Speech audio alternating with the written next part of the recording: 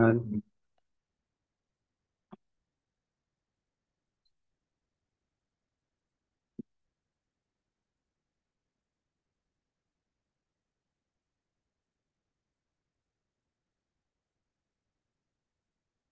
嗯，那今天是圣诞的前夜，弟兄姊妹们肯定是和家人朋友们互赠礼物，来纪念我们的主耶稣基督，他是上帝赐给我们最好的礼物。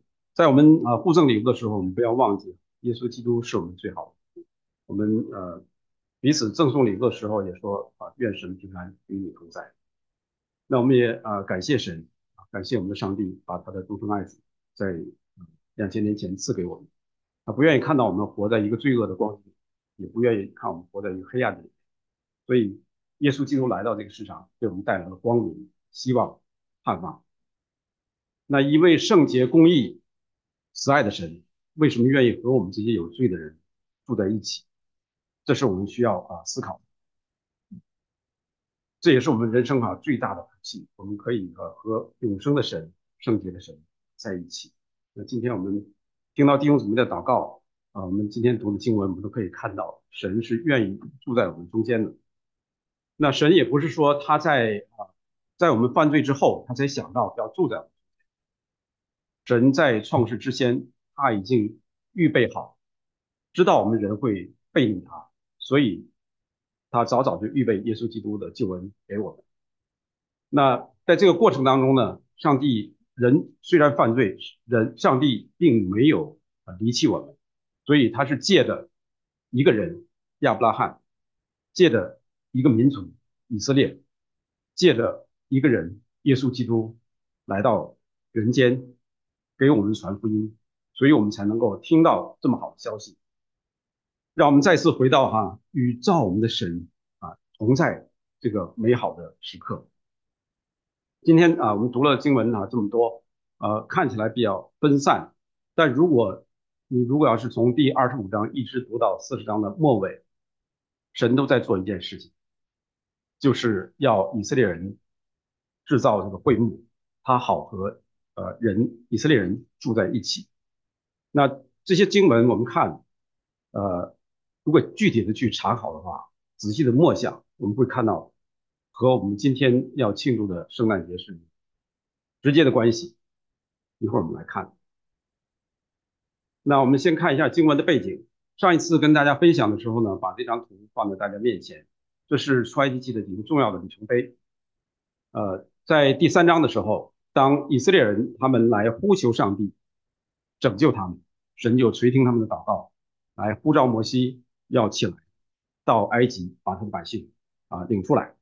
那在这里呢，在那个时候神是借着摩西告诉以色列人说：“我是你们列祖的神。”所以首先我们看到神要告诉以色列人，我是和你有关系的。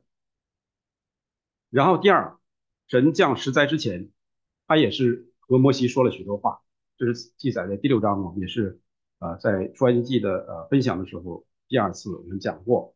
在那里呢，神告诉摩西，他是把以色列人看成自己的百姓，也让以色列人把他看作他们的神。所以我们看到神和以色列人之间的关系，一开始告诉他们说，我是你们列祖的神。到了第2次告诉说，我是你们的神，你们是我的百姓。第3次，在他们出了埃及，开始过这个逾越节，神命令摩西说，你们要这个过逾越节来纪念我。那谁可以吃逾越节的羔羊的肉呢？只有和神有立约关系的人才可以吃。所以我们再次看到这个关系越来越近。那第4次，也就是上次我们在这里分享的，神是在西乃山和以色列人要立一个约。那这个约是从第19章开始，先把以色列人招到西乃山下，然后要和他们要给他们颁布律法。那这个律法，我想大家特别是孩子们，他们已经走过这个小要理问答这些。如果你对信仰告白比较熟悉的话，你也知道神的律法是分成三大类：第一，道德律；第二，民事律；第三，宗教礼仪律。所以这都是记载在出埃及记的第20章，一直到可以说到40章，也可以说到31章哈。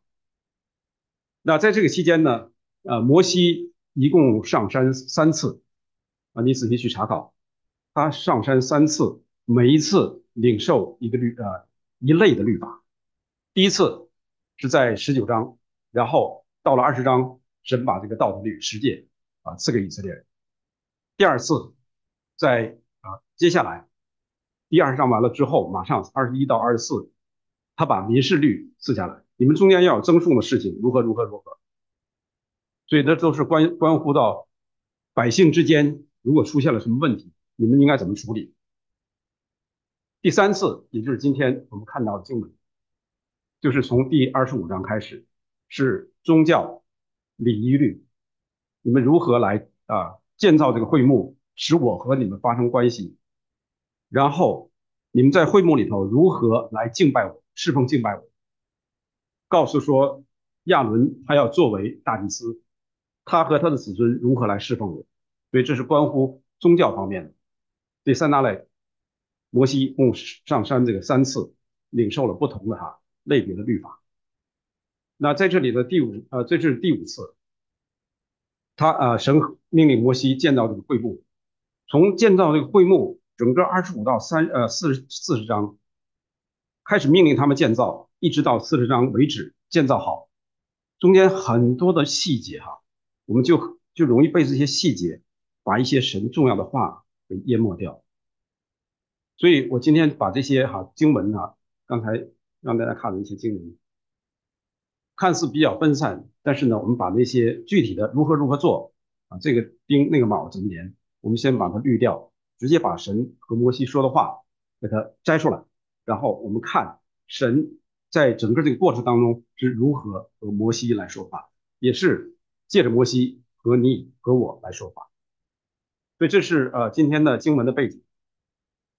那我们就来进到这个经文里面来。今天的经文是出埃及记25章，首先1到2节。耶和华晓谕摩西说：“你告诉以色列人，当为我送礼物来，凡甘心乐意的，你们就可以收下归我。”所以这个很像上一次我们一起来分享神在西乃山下和摩西说的话。他说：“你们甘心乐意就是在那里，你们若实在听从我的话，遵守我的约，就要在万民中做属我的子，因为全地都是我的。”所以我们再次看到，神无论我们是要跟从他，遵守他的约的话，神都是说，你们实在愿意，我不勉强你。现在你们要奉献吗？你们凡是甘心乐意的，就可以放这里。神并不缺少什么，整个这个世界都是神造的，所有的物质都是他造的，神并不缺少这些事情。神要说有一个会幕，马上就有一个会幕起来，并且比以色列人做的更漂亮，但是他愿意人来参与他的居所的建造，所以他告诉以色列人说：“你们送礼物来是甘心乐意的奉献。”所以这也提醒我们在跟随主的路上甘心乐意，不是主。我们奉献的金钱，奉献上我们的时间，奉献上我们的人力财力，我们都是甘心乐意的。若是有一点不甘心不乐意，都不蒙神的悦纳。所以这一点是一个很好的一个提醒。然后中间第3节到第7节讲到奉献的一些圣所建造需要的一些材料。第八节这个和本加了一个又字就是容易让我们产生好像是2件事情。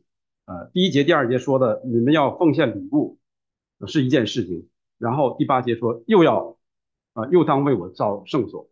但是我们要看新译本，我们发现没有那个又它是如果看英文的话，它有一个 and，那个字就是说表示它是一个连接的所以并不是2件事，是一件事。第1节第2节说奉献的那些材料是为了建造圣所。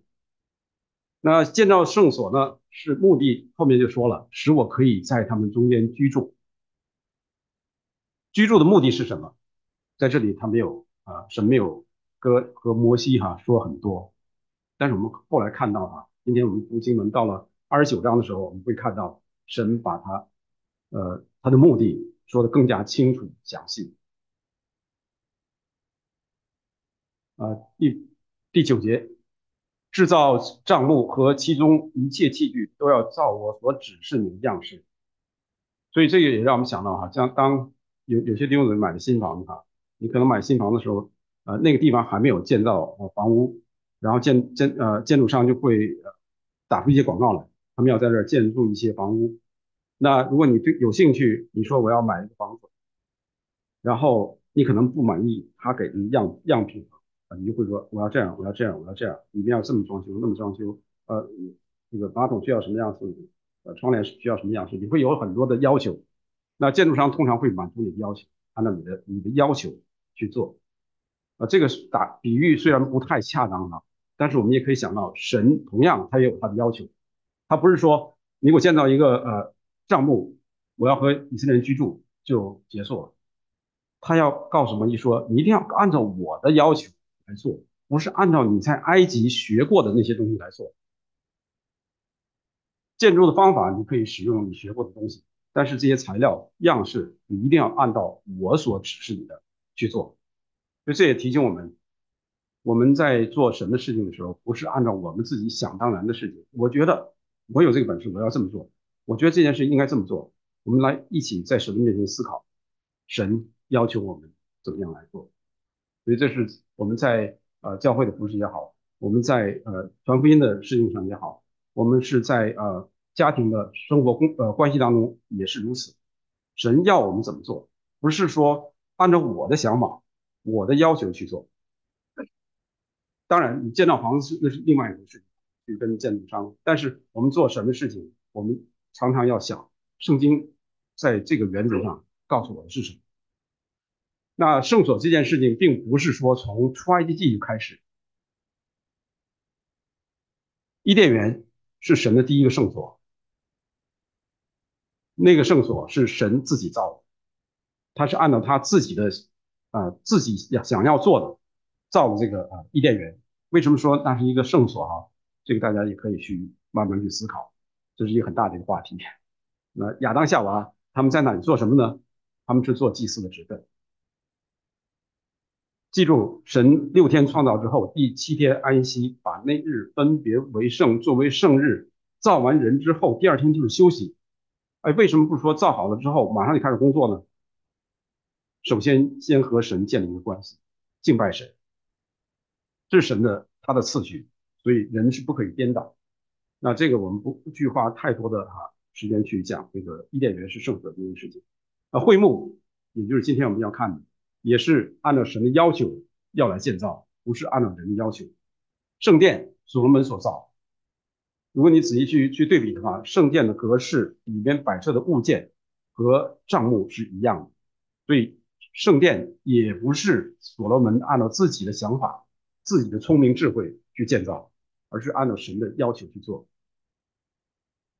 那旧约过去之后，圣殿被毁又造，但是整个以色列国已经处于一个亡国的状态，百姓祭司、官长都是腐败状态。所以耶稣基督他来没有他居住的地方，他自己说人子来没有居住的地方，没有枕头的地方，天上的飞鸟有窝，人子连枕头的地方都没有。所以他自己来到这个世上，是他用他自己的身体来建造他的圣所。一方面他自己本身就是圣的，另一方面借着他在十字架上成就救恩，建造我们这些人在他的里面成为一个圣所，每一个圣徒又是一个圣殿。所以这是新约耶稣基督来了之后完全不一样的一个状态。我们不再靠一个圣殿，我们不再靠一个地方来敬拜神。当然，这个地方是我们来聚集在一起来公共敬拜神，那没有问题。但是我们人离开的话，神并没有说他一直在这里，然后我们就好像没有神的同在一样。神继续与我们同在。那一会儿我们来看。那耶稣基督来之后，他自己建造这个圣所，将来的新天新地同样如此，也是我们知道启示录告诉我们说，天上有个圣殿，有一个新天新地，有神的帐幕在其中。所以从创世到以色列人的历史，到耶稣基督来到这个世上，到新天新地，我们看神的圣所一直存在，也就是说，神一直是与我们同在的。在前面第25章，大概神又简单的跟摩西说了一些他的要求，然后到了第29章，中间有很多具体的一些怎么做怎么做怎么做，然后到第29章的时候又开始重塑他建造这个会幕的目的。第一个也就是29章的第42、第3节，神说我要在那里与你们相会，你们就是以色列人，和你们说话，我要在那里与以色列人相会。所以你看到这就是一个重复平行重复句，神在强调一件事情，我要和你们相会，我要和你们说话。相会的目的就是说话。如果你把那个和你们说话给放到中间那一行的话，那这就是它的中心。相会的目的要和你们说话。光相会的话，两个恋人在一起，你看我，我看你，也挺欣赏，但终究还是要说话。人和人见面就是要说话，所以神是说话的神，神不是民间宗教，我们民间宗教信仰所敬拜的哑巴偶像。我们的神是说话的神，他借着圣经说话，他也借着我们遇到一些急难的时候，我们呼救他，他也会把他的话放上。这是我们的神他是独特的一个地方。第二个目的，神要使和他所接触的物件和人要成圣。所以我们看到29章的43，从第2节开始，43的第2小段开始，到44节，三个成圣。会幕要因神的荣耀成为圣，神要使会幕和坛成圣，神要使亚伦和他的儿子成圣，给他供祭司的职分。这是我们神他的一个特性，他是圣洁的神，与他相接触的也是一定要圣洁才可以。所以在出埃及记第19章，神呼召摩西让他上山来，告诉说百姓们要自己，你们要成为圣才可以接近这座山，不然的话你们是不可以接近这座山，接近的人一定要被致死。这显明神的圣洁是不容一点罪恶和玷污的。那这也让我们看到，就是所谓的分别为圣。今天我们常常说分别为圣，就是凡是归给神的物件、地方、时间、空间、金钱、人、物，所有一切，只要是归给神的，就是圣的。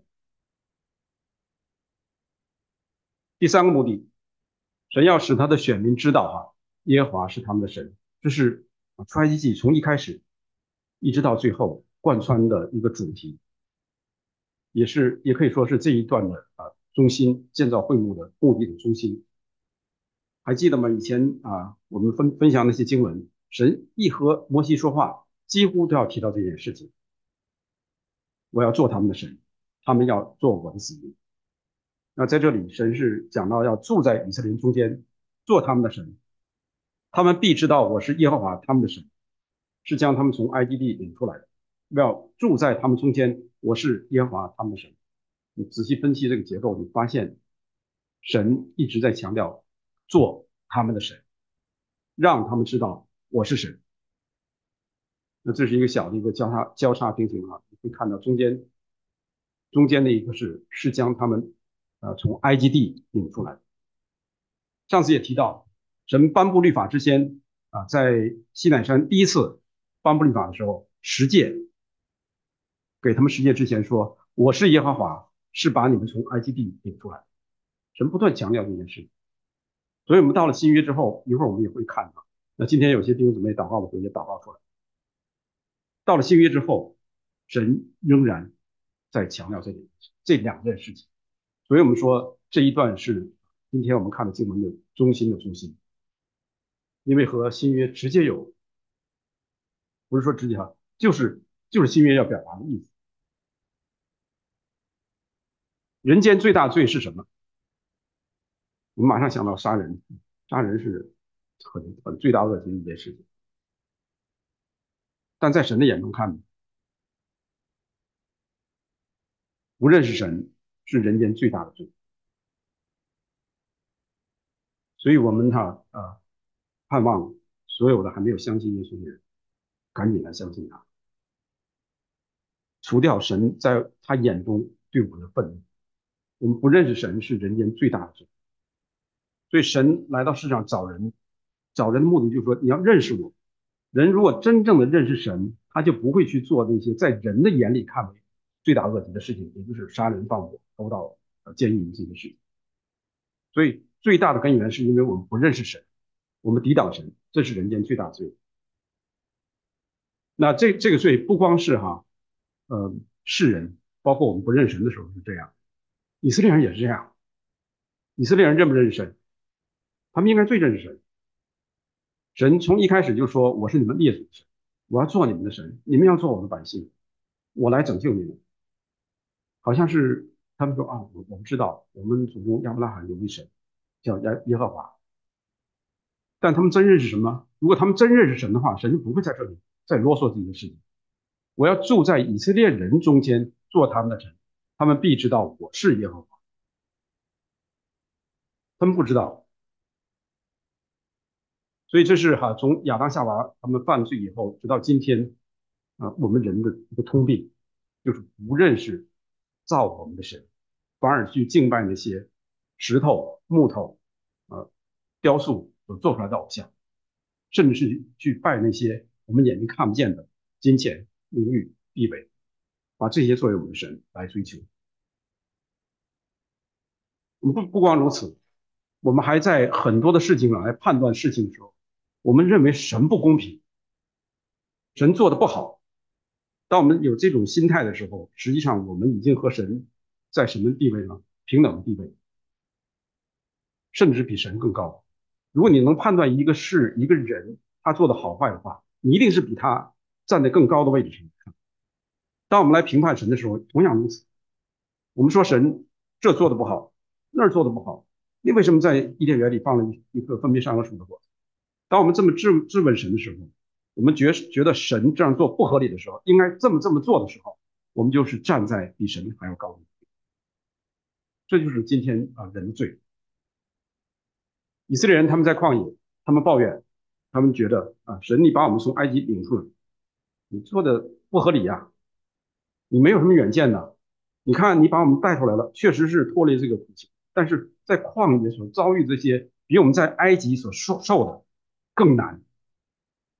这是以色列人他们所抱怨的，对不对？他们这样抱怨的时候，就说明他们的想法比神的想法更好，所以他们不断说，我们宁可回到埃及去，继续吃韭菜、吃蒜、吃鱼。这是不光是以色列人，实际上回到我们今天，我们今天基督徒是不是也是如此？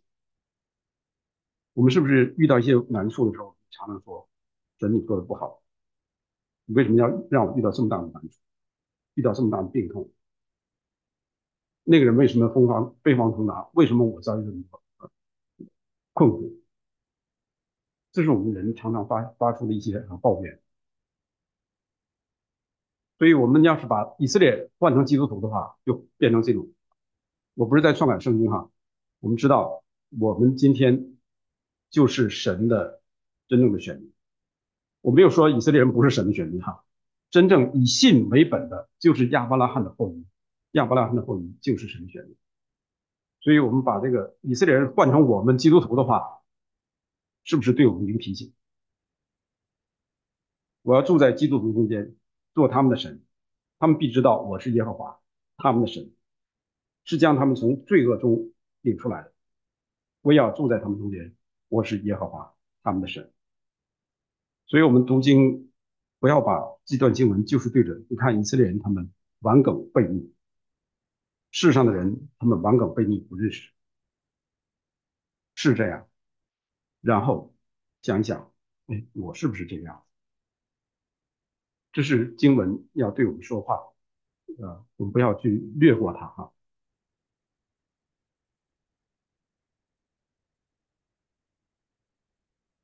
然后讲完这个神建造会幕的目的，我们看到来到出埃及记40章结尾，会幕要建造完毕。在这里我们要把这两节经文加在这里，就告诉说，摩西他确实是按照神所吩咐的建造了这个会幕，否则的话，后面的事情不会发生。神的荣光在会幕之上，神的荣光充满了会幕。如果神不喜悦这件事情的话，不喜悦摩西做的，他一定不会住在其中。如果其中有污秽的物件、污秽的人，神也不愿意住在其中。确实，当神的荣光充满这个会幕的时候，连摩西他都进不了这个会幕。所以我们看到神啊，他实在是圣洁的神。那在这两节经文就告诉我们说，经过了将近1年的时间，他们是正月初一出了埃及，然后又经过了几个月，来到了西乃山，大概3个月吧。来到西乃山，神告诉他们建造一个会幕。那第二年正月初一，也就是用了不到1年的时间，这个会幕就建造好。嗯，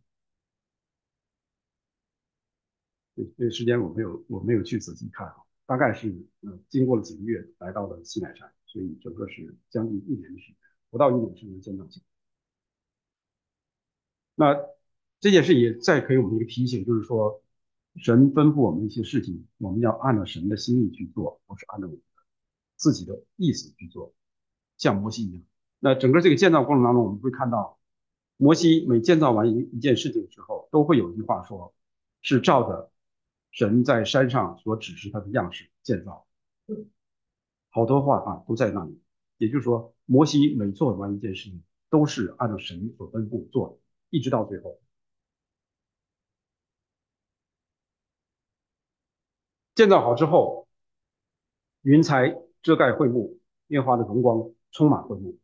我们又看哈，又是一个小的一个交叉的一个结构哈，上面下面都在讲一件事情，云彩停在其上，耶和华的荣光充满了帐幕。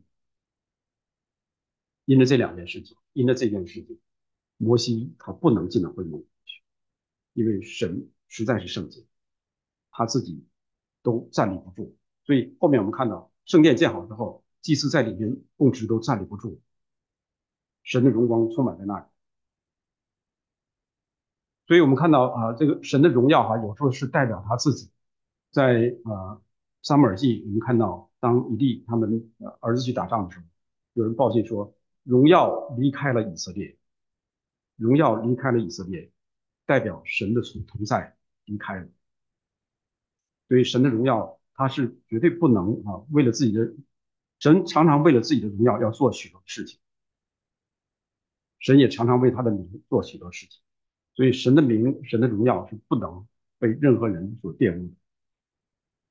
所以我们看到若不是人神他主动的话，我们人根本就不能接近我们的神。耶稣基督如果他不降卑他自己，不掩盖他的荣光，我们也不可能和他亲近。这是神的一个主动。我们也看到我们的卑微。我们今天能够来到神面前敬拜他的话，完全是他的恩典。如果要是像这样，他亲自不遮掩他的荣光，充满在我们这里的话，我们几乎都看不见他，我们完全都趴下，我们不敢见他。所以若有人说神给我显现一下，我就相信他，那是因为他不认识神。真正认识神的人，我们看到圣经里很多，连天使一出现的话，这些圣徒们都站立不住，何况荣耀的神。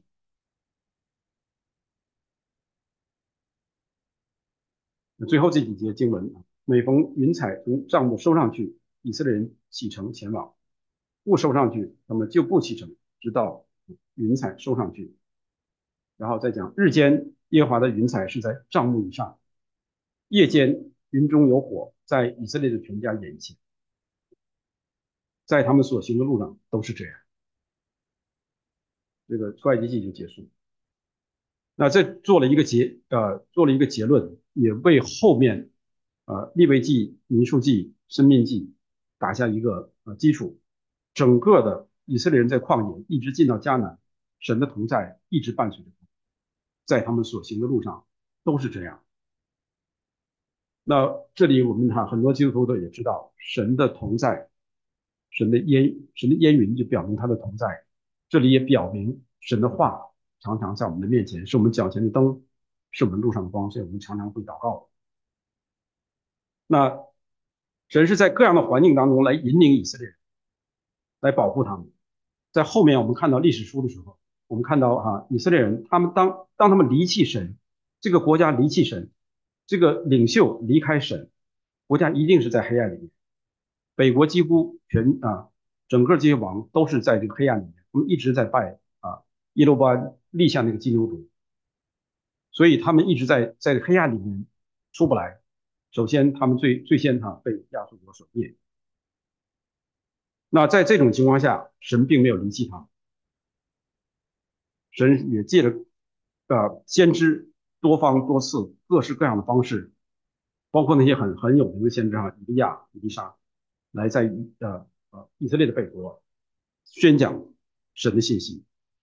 所以我们看到以色列人他们不要神的话，不要神的引领，他们就陷在黑暗里面，祭司官长腐败，百姓道德沦丧，国家衰败，直至灭亡。所以我们也想到，世界上无论是罗马帝国，无论是今天强大的美国，都不会长久。不是说他们的军事不够，不是说他们的人力不够，是因为什么？不要神的话。以色列国在所罗门时期是最强大。当以色列当所罗门死去以后，两个国家一分开，马上我们就看到这种悖逆就开始出现。实际上从所罗门就开始，是从内部开始衰败。罗马帝国它不是说一天之内就被从外部所攻破，它最终是从外部被攻破的。但首先是他们从内部的道德沦丧开始。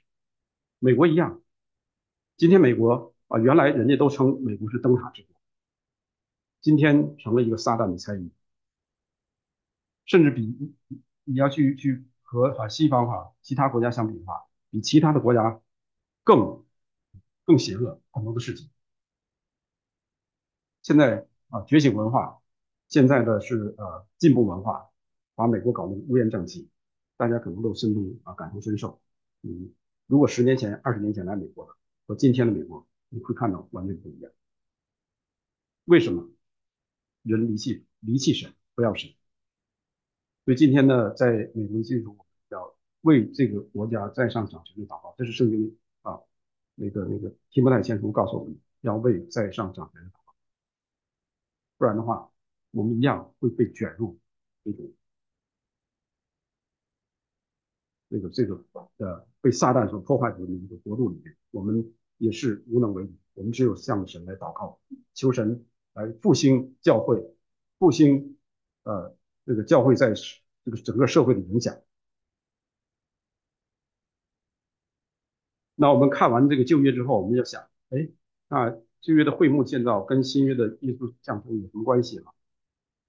我不是在故意要把这两个拧在一起。确实，我们从新约看到和旧约一样的信息在传达。约翰福音告诉我们，第1章第1节大家都非常熟的，我们一起来读这2节好不好？一起来。太初有道，道与神同在，道就是神，道成了肉身，住在我们中间，充充满满的有恩典，有真理。我们也见过他的荣光，正是独生子的荣光。这2节大家是在熟悉过，当然也知道这2节圣经是指的耶稣基督，他就是那个道。所以在前面已经提到，神不但是在旧约中借着会幕和圣殿与人同在，即使到了新旧约交替的时候，以色列人从这个宗教领袖到政治领袖到百姓全然离弃神这样的一个光景之中，神仍然愿意与人同住。所以耶稣来之后，他看到耶路撒冷圣殿变成贼窝，他信心非常的沉重。所以耶路撒冷这个圣殿已经变成形同虚设，已经不再是神居住乐居的所在。国家的政体已经不复存在，北国南国相继被灭亡。在这个时候，神就差遣他的爱子耶稣基督来到这个世上，用自己的肉身来支搭帐篷，住在人们中间，用恩典和真理，像第14节说的，用恩典和真理来引导人认识造我们的神，爱我们的神。所以我们看到这位用道成肉身来到这个世界，住在我们中间的这位道，或者说这位神，它不是一个抽象的名词，它是一个有位格的，是绝对的那位神。为什么第一节说太初有道，道与神同在，表明它是有位格的。那这位道就是神，就表明它是绝对的。所以这两个词我们不要轻看的。为什么？我们民间宗教所信仰的是什么？关公、土地爷这些事情拜这些偶像。在中国人的眼目当中，他们是有位格，对吧？关公大家都知道是什么，土地爷也大概也用像在那里，你一看有位格，但它不是绝对的。所以要真正的真神的话，一定是有位格，又是绝对的。民间宗教他们所信仰的是有位格，不是绝对的。其他的宗教，像伊斯兰教，他们认为这个神是绝对的，但不是有位格。哲学家们，他们所追寻的是一个绝对的，但是没有位格。所以你不要被这些他们所提到的神，我们相信一位神，被他们这句话所迷惑。你要知道他在谈论的这位神是谁。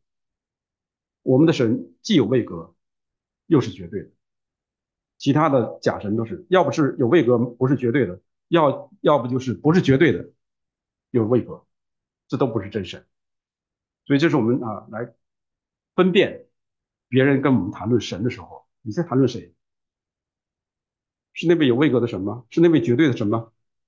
两者皆有的话，那我们来看，只有圣经这位神才是你所谈论的神。这两句话包含非常丰富的圣经真理。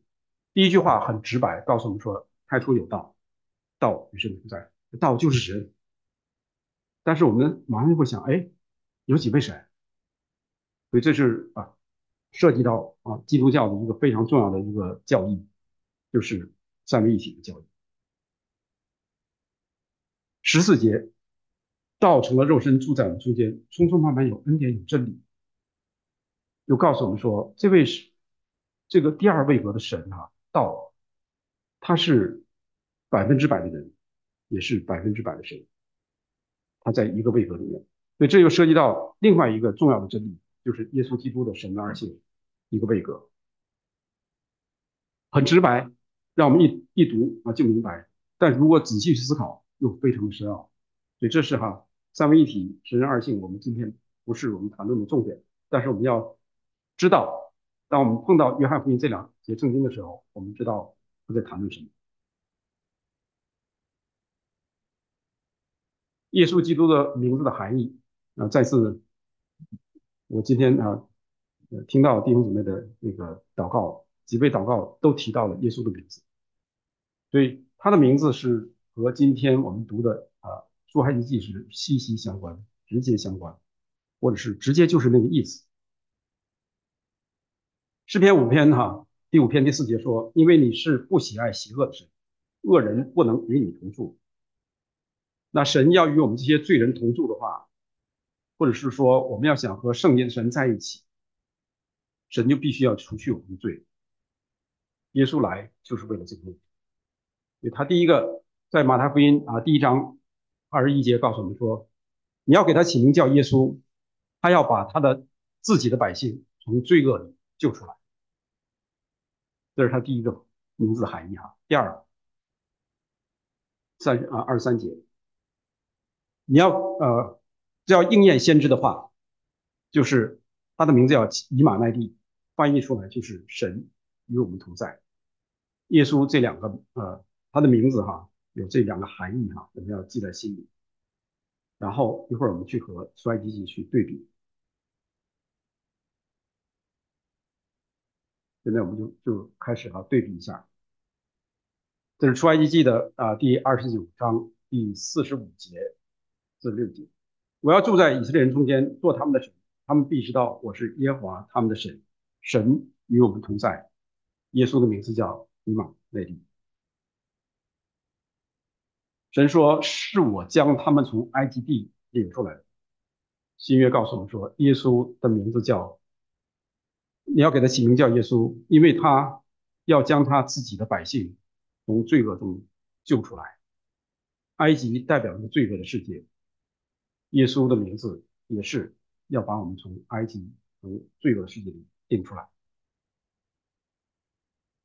接下来，我要住在他们中间，我是耶和华他们的神。耶稣的名字叫以马内利，翻出来就是神与我们同在。所以我们看到，不是说到了新约，耶稣来了以后，才有这些救恩或者是神与我们同在神起初就有，并且一开始我也提到，神在伊甸园里伊甸园就是他的圣所，他造人就要和人在一起。所以当亚当夏娃一犯罪之后，他们躲藏起来，神第一个就呼喊他们：你们在哪里？哎，我要和你们同住，你们怎么跑了呢？神的意思，他一直是要和人同住。一会儿我们再看后面的经文到了启示录同样，然后再对比出埃及记40章，当会幕建好以后，神的荣光充满在那里。神的荣光代表什么呢？耶稣说：我就是世界的光，凡跟从我的，就不在黑暗里走，必要得到生命的光。我今天早上祷告好几次提到我们的活在这个黑暗里面。所以耶稣来，他说他是世界的光，跟从我的就不在黑暗里走。神在旧约会幕建好之后，他的云柱火柱一直引领着以色列人，就是他们的光，引领他们不要行在黑暗里面。所以我们看到耶稣要是从神的心意来讲的话，神的心意并没有变，神只是把一些形式你们这个形式不行，那我用这种形式来告诉你我的心意是什么。神的心意从创世开始，一直到世界的末了，甚至一直到新天新地，你的心意都没有改变。所以旧约和新约是有紧密的联系。新约或者是说旧约的神学就是新约，新约是来解释旧约。我们并没有说看到什么更新的东西出来只不过就是这个约的形式，神原来是刻在纸板上，现在要刻在我们的心板上。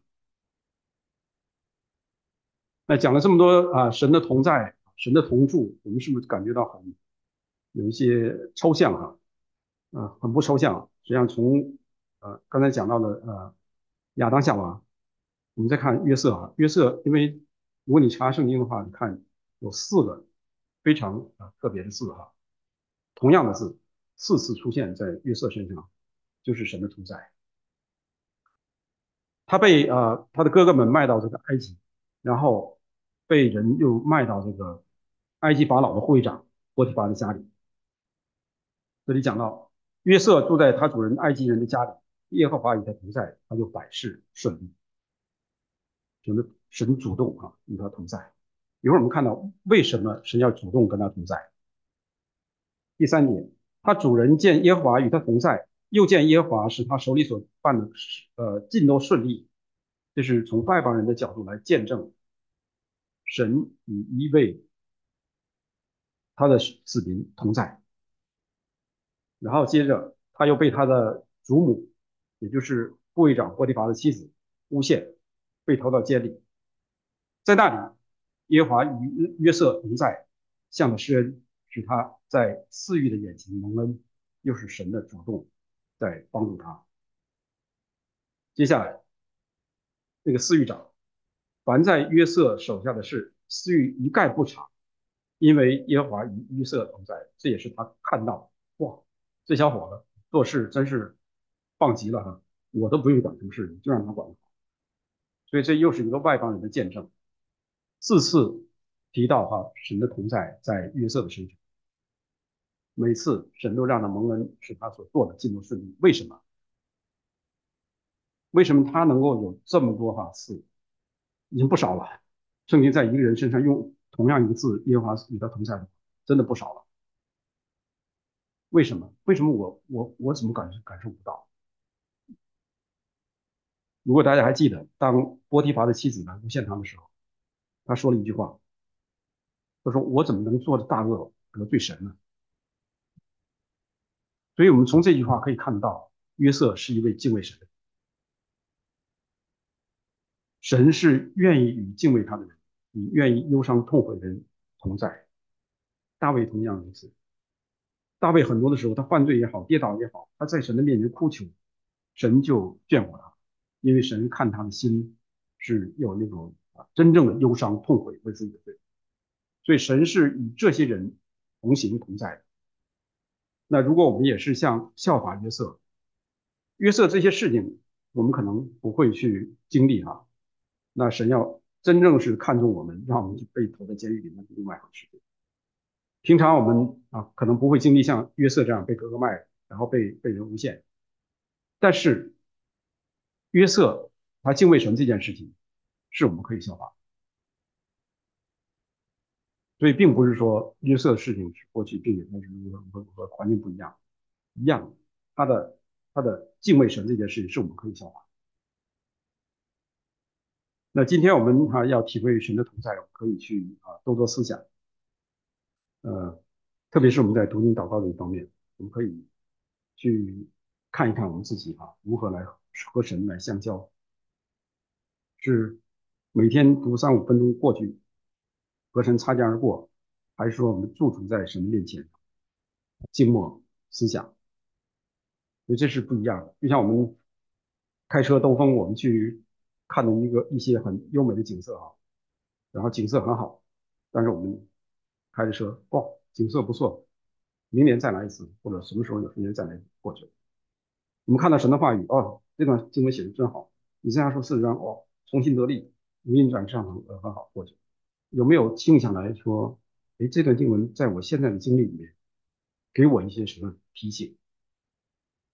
所以这是我们在神面前读经祷告，来体会神同在的一个非常重要的方面。那我们看到旧约、新约一开始新旧约交替，然后我们再看启示录，神他不光是在过去与人同住，要做我们的神，他在将来他同样要做我们的神，要做你我的神。我们一起来读这2节经文然后还有一节经文在下一次我们一起来。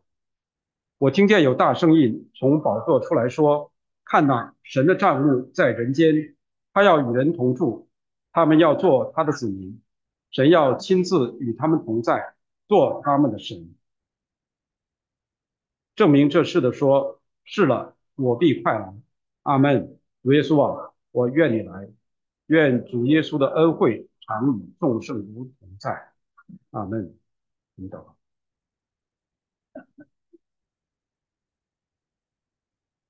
亲爱的父，我们感谢你，你从创世之初你就愿意定义要与人同住，虽然人背逆、抵挡你、远离你，但你仍然把我们用各样的方式吧。我们谢谢你，你又在人背逆犯罪、继续远离你的时候，你就亲自赐下你的爱子耶稣基督来到这个世界，为的是要让我们看到你的爱，你不离不弃的爱。你要把你怀中的独生子赐给我们，使我们能够认识你至高的神。如果我们都是污秽的，我们需要你的拯救，我们需要你来洁净我们的心思意念。在圣诞之时，我们继续来思想有你奇妙的恩典在我们身上。愿主你真理的光不断照亮在我们的心里，使我们看到我们的污秽，我们的不堪，我们的自义，我们的骄傲，我们的放逐，我们的毁谤。求主你光照我们，使我们真正明白主耶稣你来到世上的目的。你的名字叫耶稣，要把你自己的百姓从罪恶里救出来。你又是以马内利的神，你愿意与我们同住。我们今天在你面前，我们匍匐敬拜。我愿你真理的灵住在我们里面，让我们呼叫你是我们的阿爸父。我们也心里也说，主啊，我们愿你来，我们也愿意你的恩惠常与我们众生同在，直到世界的末了。谢谢我们的主，奉耶稣基督祷告，阿门。